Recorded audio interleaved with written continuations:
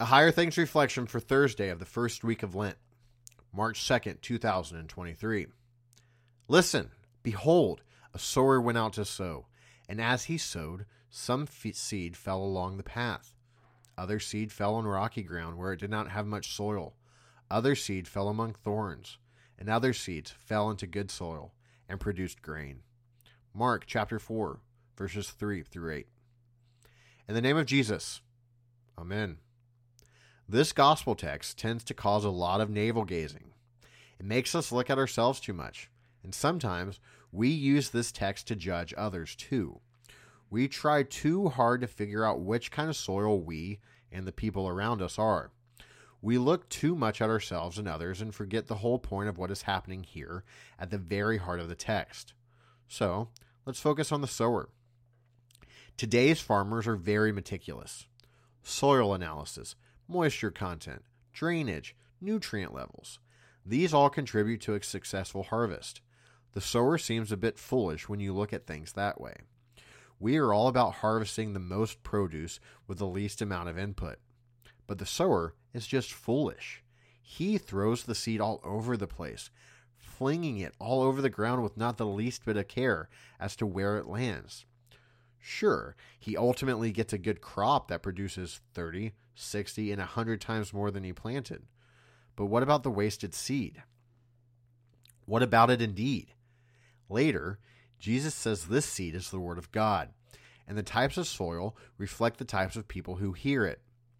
Yes, it is imperative to be the soil in which the Word grows, but you didn't make yourself that good soil, did you? The sower has already plowed and prepared that soil to receive the Word. Isaiah proclaims that God's Word never returns to him empty.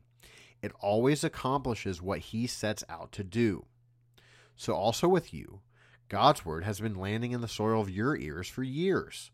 The Holy Spirit has been at work, creating and sustaining your faith, plowing and turning the soil within you so that you might reflect that faith to those around you. The Word of God will continue to be scattered upon the earth, and there will be places and times when it lands on the road, between rocks or among thorns.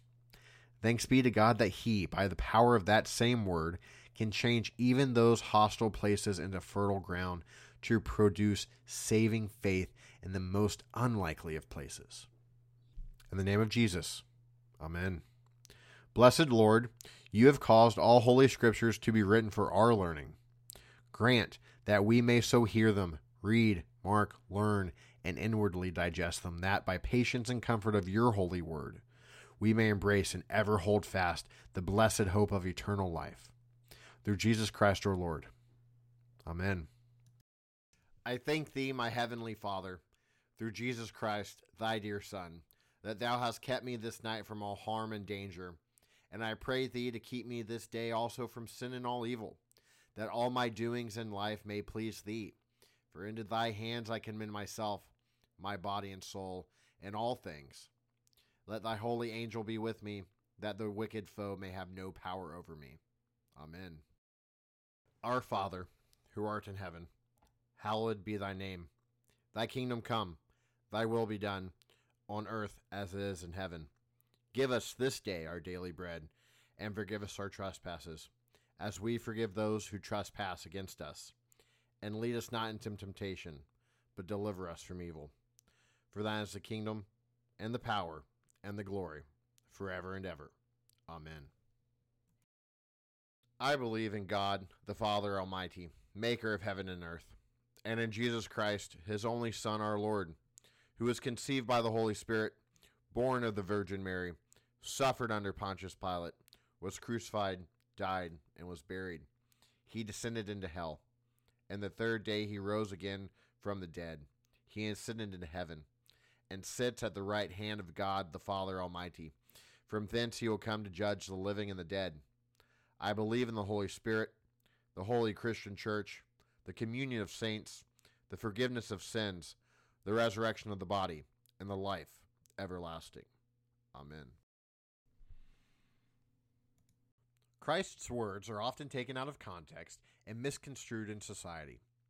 Learn how to understand and share the true meaning of frequently misunderstood words of Jesus, and Jesus Said What? Now available from Concordia Publishing House.